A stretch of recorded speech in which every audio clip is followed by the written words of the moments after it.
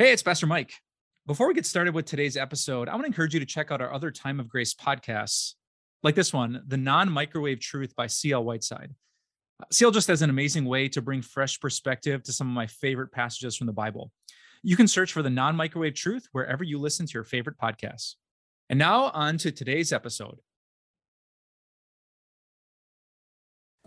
I feel too cheated to worship. That's what Vince Neil, the lead rock singer from the band Motley Crue, once said. I feel too cheated to worship. I don't know much about Vince or his story or his music, but I do know this, that he had a baby girl named Skylar. And Skylar, when she was really little, got cancer. And I can't imagine as a father watching your little kid having to go through that. And I can't imagine as a father what happens when she doesn't get through that. You see, at age 4, Skylar died. And soon afterwards, Vince Neil said, I feel too cheated to worship. Yeah, his story is really one of the biggest objections that people make to the God I believe in and to this book that I adore. If God is so good, if God is so powerful, if God can end pain and relieve our suffering, if he cares about us like he claims to, then why is this world the way that it is? Why do kids get cancer? Why do people battle depression? Why do innocent spouses get betrayed? Why do we deal with back pain and drama and tornadoes and tsunamis, natural disasters and pandemics? If God is running the show, if he's good, why doesn't he fix it? It's a common question. In fact, there's a fancy name for that. It's called theodicy. How can God be just? How can God be good if he has all the power and all the love and the world looks so much like this? In these videos, we're talking about the end of the world, the day when Jesus comes back and he ends all of the cancer, all the depression, all of the pain, all of the crying, all of the questions. And so it's valid to ask, why doesn't he just do it? I mean, if Jesus is in total control, he could come back today and he could end all of that. Why doesn't he just do it? It's interesting to me that here in 2 Peter chapter 3, one of Jesus' closest friends answers that question. For those of us who are waiting, those of us who are aching for all of the drama and pain to end, for Jesus to return, why hasn't it happened yet? Here's Peter's answer. 2 Peter chapter 3, starting with verse 8. But do not forget this one thing, dear friends. With the Lord, a day is like 1,000 years, and 1,000 years are like a day. The Lord is not slow in keeping his promise, as some understand slowness. Instead, he is patient with you, not wanting anyone to perish, but everyone to come to repentance. You catch that answer? Well, why is God being so patient? Why is he waiting? If he could end the pain, why hasn't it happened? Here's Peter's simple answer.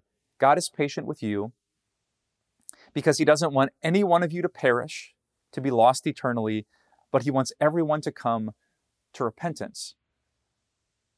That means God wants every single person to change their mind, to realize that they are sinners who need to be saved, and to look to Jesus and his cross for their salvation. Actually, I bet you get this concept, that we would allow or even ask people that we care about to suffer because we care deeply about someone else. There's a trivial example. Imagine your dog took off out of the yard and you were worried sick. I know some of you love your pets like your own children, and so you're panicked, you can't sleep, and so you reach out to family and friends and you ask them to help you find your dog. Now, you're keeping your friends up late. Maybe it's past their bedtime. Maybe they have better things to do than drive around a neighborhood calling out your dog's name. But I bet you would still do it. And why? Well, you care about them. Why would you make their lives more uncomfortable? And the simple answer is because you care about your dog. You don't want your dog to be in an accident. You don't want your dog to be lost. You want to bring your dog home. That's kind of like God. There are people that he loves deeply, those who don't believe in him just yet. This is crazy to think about. God loves his enemies so profoundly that he says to his sons and daughters, just wait. I know it's hard. I'm going to get you through it. My son is coming back soon, but just wait because I care so much about them. I got a shocking reminder of that just 3 days ago.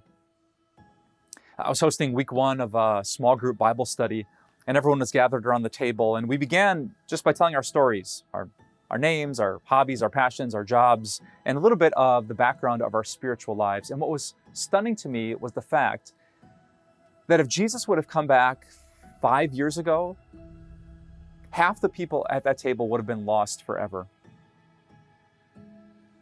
She had just met Jesus in 2019.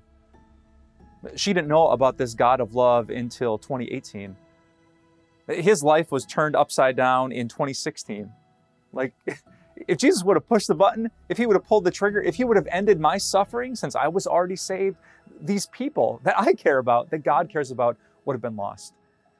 And it's such a vivid reminder to me that although today might not be easy for me or for you, although we might have to go through chemo and cancer, we might have to take our medication and battle that depression, God has a great reason. And so we trust him. Let me leave you today once more with these words. Don't forget this one thing.